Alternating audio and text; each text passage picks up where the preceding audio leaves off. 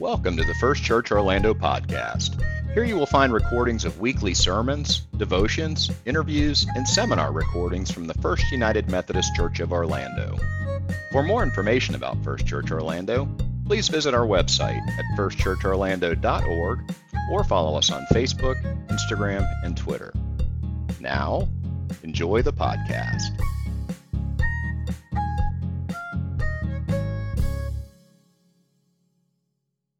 Our scripture reading today, as we talk about belonging, is 1 Corinthians 13. If I speak in tongues of human beings and of angels, but I don't have love, I am a clanging gong or a clashing cymbal. If I have the gift of prophecy and I know all the mysteries and everything else, and if I have such complete faith that I can move mountains, but I don't have love, I'm nothing. If I give away everything that I have and hand over my body to feel good about what I've done, but I don't have love, I receive no benefit whatsoever. Love is patient. Love is kind. It isn't jealous. It doesn't brag. It isn't arrogant. It isn't rude. It doesn't seek its own advantage. It isn't irritable. It doesn't keep a record of complaints. It isn't happy with injustice, but is happy with the truth. Love puts up with all things, trusts in all things, hopes for all things, endures all things. Love never fails. As for prophecies, they'll be brought to an end. As for tongues, they will stop. As for knowledge, it will be brought to an end. We know in part and we prophesy in part, but when the perfect comes, what is partial will be brought to an end. When I was a child, I used to speak like a child, reason like a child, think like a child. But now that I've become a man, I've put an end to childish things. Now we see reflection in a mirror, then we will see face to face. Now I know partially, but then I will know completely in the same way that I have been completely known. Now faith, hope, and love remain, these three things. And the greatest of these is love. Lord, teach us about love today. Teach us about belonging. And while you're at it, Lord, help us to do it. Help us to be it. May your Spirit do something in our hearts today, we pray in Jesus' name. Amen. I don't know if you saw it this week. I saw a new commercial where a sheep leaves the herd so that it can take a ride in a Volkswagen Tiguan. And the tagline of the commercial was, "Break free from the herd." Break free from the herd. Which is ironic because that's the last thing that a sheep would intentionally do. Now we all know the story. Sheep do get lost. They do wander off. That's not because they seek independence. It's because they're dumb. And they focus on the grass, and that becomes their attention. But sheep by nature are communal. They need each other. They move as a flock. In fact, when one sheep moves, they all sort of move in unity together. If given the choice, sheep will live in the same family group their entire life. Sheep do not intentionally leave the flock or the herd, and I guess that's probably why the commercial is meant to be humorous. And of course, Volkswagen isn't selling to sheep, are they? They're selling to people like you and me. And so some advertising experts said, if you want to sell Volkswagen Tiguans in the United States, you need to appeal to Americans' desire for independence. Tell them that if they buy a Volkswagen Tiguan, they can break free from the herds of conformity and uniformity. They can break out of herds that restrain and constrain them, herds that try to tame us, herds that hold us back. Break free in a Volkswagen Tiguan, right? Well, are they right? Is that what we desire? Is that who we are? Does that meet our best and most important needs? I suppose at some level, Volkswagen is right. There is something in the American ethos that really values independence, right? I'm thinking the image of the old Marlboro man, right? That rugged individualist that works hard and pulls up his boots by his own bootstraps and gets it done, and he doesn't need anybody telling him what to do. But possibly, is the American ethos of independence and individualism and my own personal rights and freedoms and liberty, is it possible that some of that actually runs counter to the way that God made us, to the way that we're actually designed, to our actual needs? Back to the Volkswagen commercial for just a moment. Break free from the herd, right? It's something sheep don't do. Isn't it interesting how often the Bible refers to us as sheep? People who need to live as part of a herd and who need a good shepherd.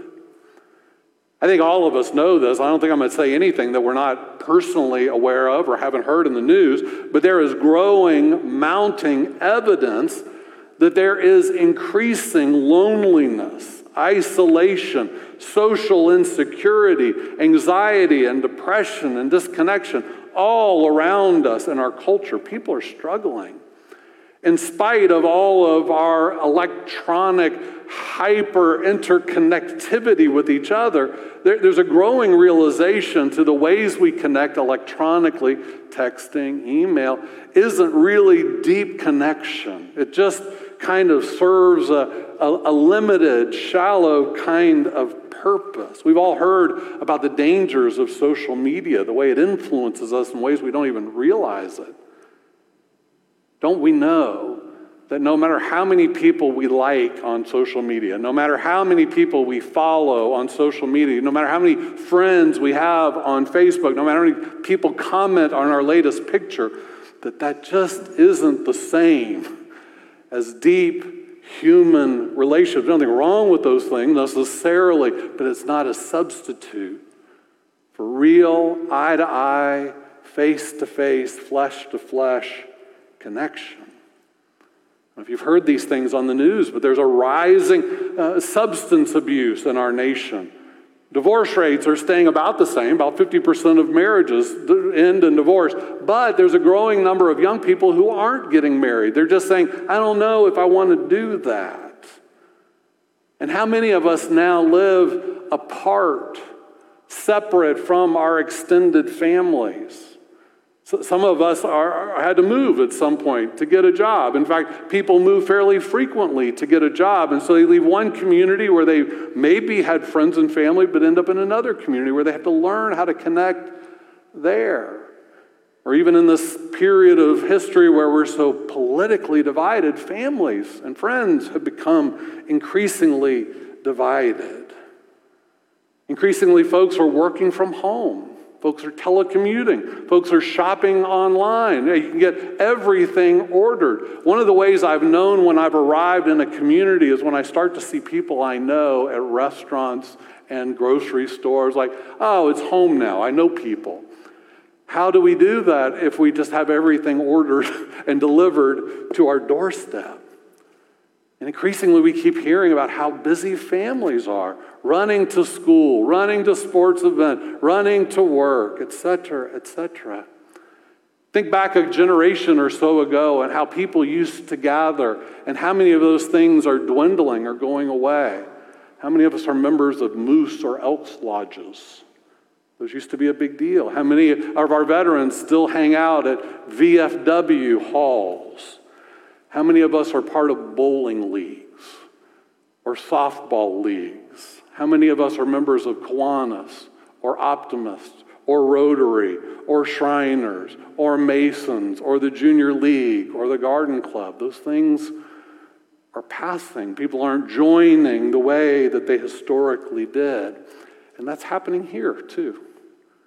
Increasingly, we've talked about this, there's a growing number of folks in the world that don't see organized religion, institutional church, as a place to grow spiritually. They believe they can do it independently, in isolation. There is a place for our independent pursuit of God, but we also need each other.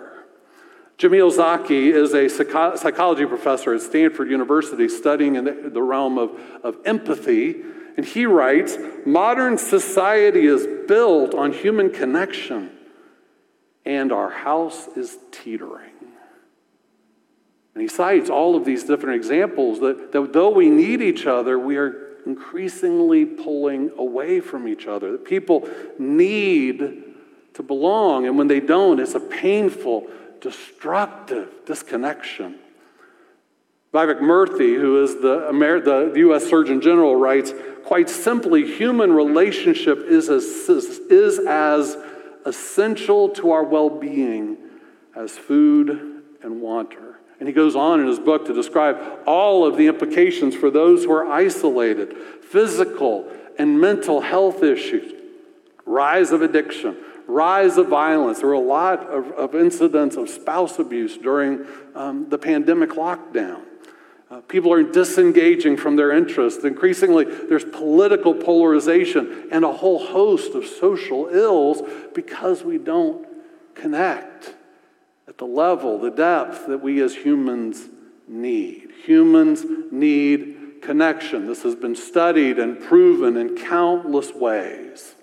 We're suffering as a society because we've lost some of these basic connections. There's an old saying, a friend is medicine for life. You ever experienced that? Someone who's there for you in the hard times, someone who's comforting you in your struggle, someone who's a strength for you when you're weak. A friend is a medicine for life. It seems to me that, we know this intuitively. I think we all get it. But it seems to me as Christians, we ought to especially know that this is true. Last week, I talked about the beliefs we share. This is our theme right now, believe, belong, become. Last week, I shared about the beliefs that we share in common. Well, some of those beliefs all point to our need for each other. For instance, we believe we're made in the image and likeness of God, who is a Trinity, 3 persons in one. God is a relationship, and we're made in the image and likeness of God. We believe that God created Adam and then said it's not good for humans to be alone. They need someone to share their life with. We say that we believe that we are one body in Christ, that we're siblings in Christ. And last week we talked about the importance of those beliefs that are countercultural, yet that we share them in common. They hold us together. But I want to add to that today and just simply say that a shared doctrine isn't enough. That if all we do is coming together as strangers because we all believe the same thing, that's not quite the point. All of these beliefs get lived out in the way that we relate to each other. All of this makes sense in community, right? We're united not just by what we believe, but by a spiritual reality. Not just believing in the Holy Spirit, but by knowing the same Spirit lives in me and lives in you. Not just believing in what Jesus did 2,000 years ago, but that Jesus Christ is alive and he lives in me and he lives in you, and that together we are the body of Christ. And that our shared common grounding in this life is the love of God that's been expressed through the life and ministry of Jesus. Have you ever noticed how often the Bible talks about relationships? Somehow I think we get this idea spiritually that this is all about me and God, me and God. But the way me and God gets lived out is me and you. That spiritually we become who God created us to be in the ways we relate to each other. You know, the 10 Commandments, that whole deal? You ever realize that 6 of the 10 Commandments have to do with how we relate to each other? That when we covet and we steal from each other, that tends to get in our way of our relationships. That when I cheat on my wife, that tends to affect our relationship. When I don't respect my elders, that affects my relationship with my parent, right? It's all, don't tell lies about each other, that tends to mess up relationships, right? It's all about relationships. Jesus was asked, what's the greatest commandment? You know this. Love the Lord your God with all your heart, mind, soul, and strength. And how do I do that? I love my neighbor as I love myself. Jesus talked a lot about forgiveness. Why? Because forgiveness is how we restore broken relationships through reconciliation. How many times do I forgive you? 70 times 7. Jesus said, as you want to be forgiven by God, you need to forgive others. Paul talks over and over and over about how we love each other, encourage each other, support each other, challenge each other, right? Admonish each other. Over and over and over, how we relate to one another and experience this unity we have in Christ. I just read from 1 Corinthians 13. We often think about 1 Corinthians 13 as the wedding chapter, right? That's the marriage scripture. Well, the truth is that 1 Corinthians 13 was not written for weddings, though it was read at mine and lots of others. It isn't necessarily about the romantic love that we tend to associate with wedding days. It's really about how we love each other in community. Read it with me. Love is patient. Love is kind. It isn't jealous. It doesn't brag. It isn't arrogant. It isn't rude. It doesn't seek its own advantage. It isn't irritable. It doesn't keep a record of complaints. It isn't happy with injustice, but is happy with the truth. Love puts up with all things, trusts in all things, hopes for all things, endures all things. Love never fails. Now, that passage is about the way we are called to love each other. But interestingly, the word for love in the original biblical Greek is the word agape. And if you were here a few weeks ago, you heard me say that agape is the way that God loves us freely, generously, unconditionally. In essence, 1 Corinthians is saying, you need to love each other. I'm calling you to love each other. I've created you to love each other in the same way that God loves us. Agape is patient. Agape is kind. Agape is never arrogant or boastful or rude. Agape never rejoices in the wrong or keeps records of wrong, right? That's how we're called to love each other, generously, unreservedly, unconditionally. Now, I have to say, I said that the Bible tells us over and over and over, this is how you relate to each other. I have to say that often when I'm reading these things, I think, do you really need to tell me that? Like, isn't that obvious, right? I mean, if you love someone, isn't it obvious that you need to be patient with them? Anyone ever needed to be patient with their spouse? Maybe you should ask my wife about that. She has to be patient all the time. Anybody ever raised children? Patience. Teenagers? A lot of patience. Anybody ever served on a church committee? You need lots of loving patience, right? It's just kind of how it is, right? And yet the Bible tells us, right? Because sometimes we forget to be patient. Do we really need to be told love? When you love somebody, it's not compatible with arrogance or keeping a record of their wrongdoing, right? Do we really need to be told that? Well, apparently. Because sometimes with the people we love the most, we forget the most basic things. And yet, when we do it, when we love each other, even imperfectly as human, what a beautiful thing that is. The author Melody Warnick wrote a book about how you can begin to feel a sense of place and rootedness when you move to a new community. And she writes, what if a place becomes the right place only by our choosing to love it? What if the same is true in how you choose a church?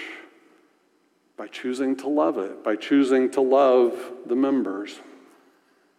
There was in 11th century England a monk by the name of Aelred of Rievaulx, and we call him Saint Aelred now. He wrote a book called Spiritual Friendship. He was a big believer that you can't know Jesus without loving people, without spiritual friendship. He wrote this: there is no goal that is holier than friendship. Nothing more useful. Nothing more difficult to find. Nothing is sweeter to experience. Nothing more enjoyable to maintain. A human being without a friend is like a beast. For he or she lacks someone with whom he or she can share his or her joy and prosperity and his or her sadness and adversity, to whom he or she may talk when he or she has had a particular sublime or illuminating insight. That person is completely alone who has no friend. We weren't made to be alone. It's not good, God said, for us to be alone.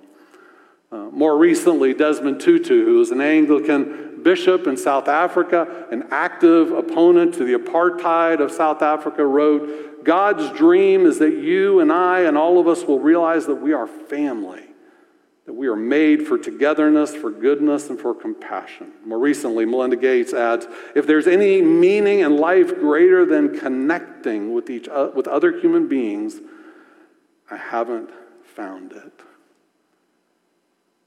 So sometimes we talk about like attending church. Like, what church do you attend?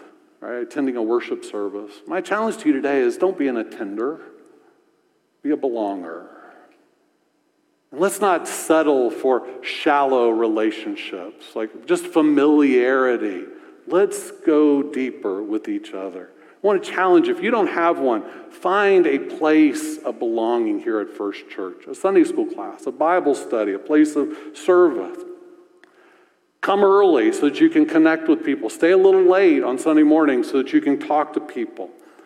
Maybe invite someone you've recently met to have coffee or dinner or lunch so you can get to know them better. Get to know your pastors. Get to know your staff. We're here for you. Make a friend. Do all you can so that this isn't just a place you attend, but a place that you belong. Some of you that are in my generation may remember that when we were graduating from college, about the only credit card you could get back in those days was, anybody? American Express, right? Probably because you had to pay dues and probably because you had to pay it off at the end of the month, right? So you get a little credit, whatever. So I remember my senior year, the first credit card I got was an American Express card. And the slogan for American Express back in those days, does anybody remember? Membership has its privileges. Some of you knew it. Membership has its privileges. Well, membership here has its privileges, right? You have access to a well-trained staff. You have access to these beautiful buildings, programs for people of every age, ministries within the church and in the community, and the love of community. Membership has its privileges. No doubt about that.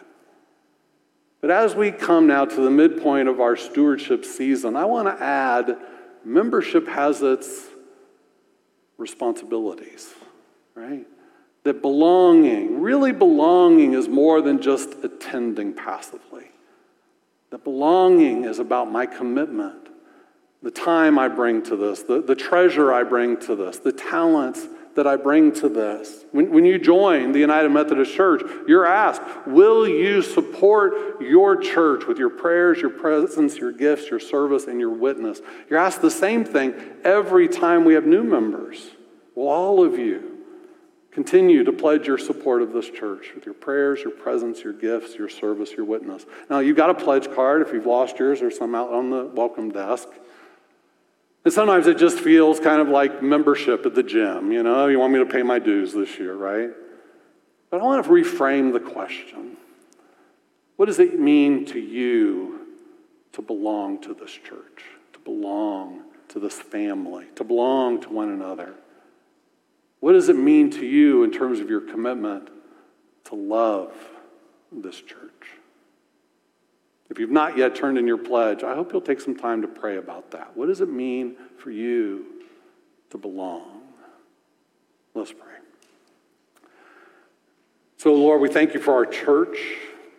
We thank you for this place and all the blessings we receive, all the benefits we receive from it. We thank you for our friends here, our family here, the connections, the love that we share because of you.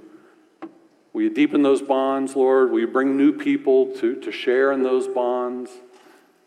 Will you help us to break free of this temptation to go our own way? Will you remind us how much we need each other, what we can be for each other? Make it so, Lord, we pray in Jesus' name. Amen.